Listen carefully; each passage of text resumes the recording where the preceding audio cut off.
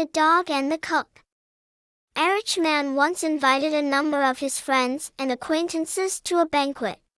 His dog thought it would be a good opportunity to invite another dog, a friend of his, so he went to him and said, "My master is giving a feast. There'll be a fine spread, so come and dine with me tonight."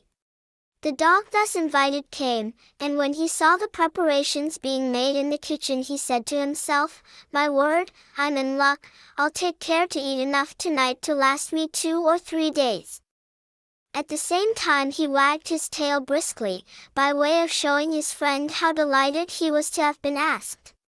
But just then the cook caught sight of him, and, in his annoyance at seeing a strange dog in the kitchen, caught him up by the hind legs and threw him out of the window.